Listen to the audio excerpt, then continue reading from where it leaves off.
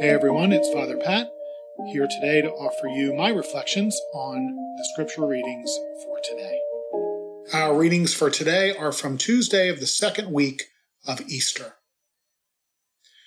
A reading from the Acts of the Apostles.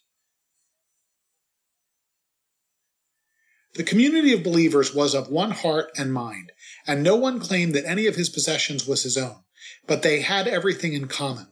With great power, the apostles bore witness to the resurrection of the Lord Jesus, and great favor was accorded them all.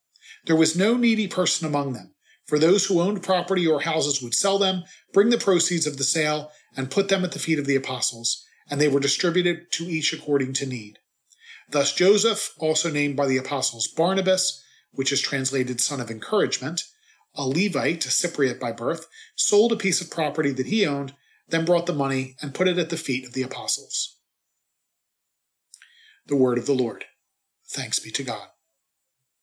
Our response: the Lord is king, he is robed in majesty. The Lord is king, he is robed in majesty. The Lord is king, in splendor robed, robed is the Lord and girt about with strength. The Lord is king, he is robed in majesty. And he has made the world firm, not to be moved. Your throne stands firm from of old, from everlasting you are, O Lord. The Lord is king, he is robed in majesty. Your decrees are worthy of trust indeed. Holiness befits your house, O Lord, for length of days. The Lord is king, he is robed in majesty. The Lord be with you. A reading from the Holy Gospel according to John. Glory to you, O Lord.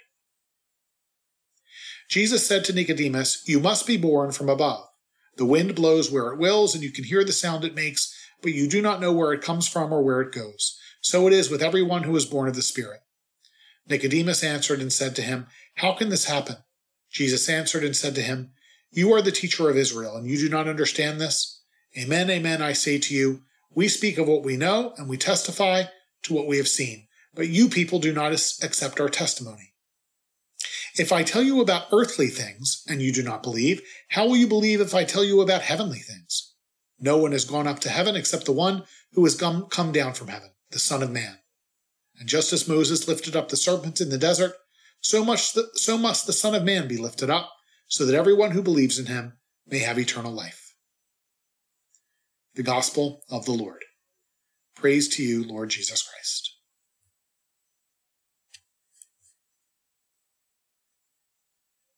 On Easter morning, when I should have been in a church full of people, I found myself walking a trail parallel to the light rail line in Charlotte's South End. It was fairly quiet, a few people walking their dogs or running.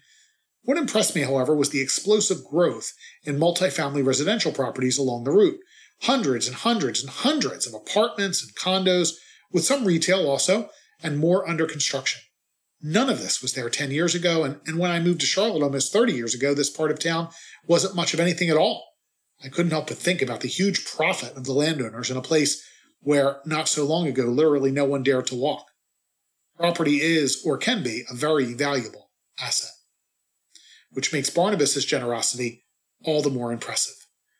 In our first reading, we hear that Barnabas sells a piece of property and gives the proceeds to the fledgling Christian community. It shocks us because, well, it's just not the way things are done, at least in our experience of the world.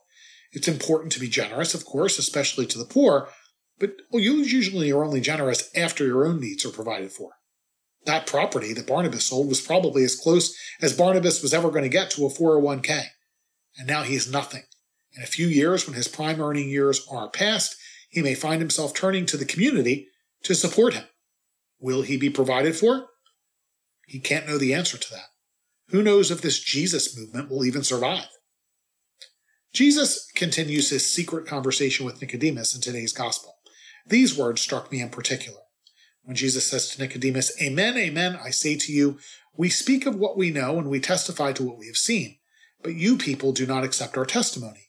If I tell you about earthly things and you do not believe, how will you believe if I tell you about heavenly things?"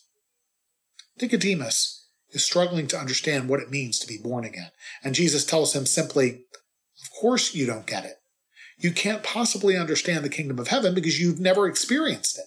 Heck, you haven't even figured out the world you live in yet. And so you can either continue to pepper me with questions, or trust that I know more about it than you do and just soak it in.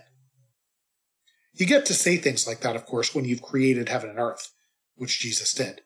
He is present for all of it because he lives in eternity, even though he sometimes dips his toes into the waters of time. That's not to say we shouldn't try to understand. Of course, God wants to share his wisdom with us. Just don't get frustrated when sometimes it doesn't all make sense. And try to enjoy the ride. May Almighty God bless you, the Father, the Son, and the Holy Spirit. Happy Easter, and have a great day.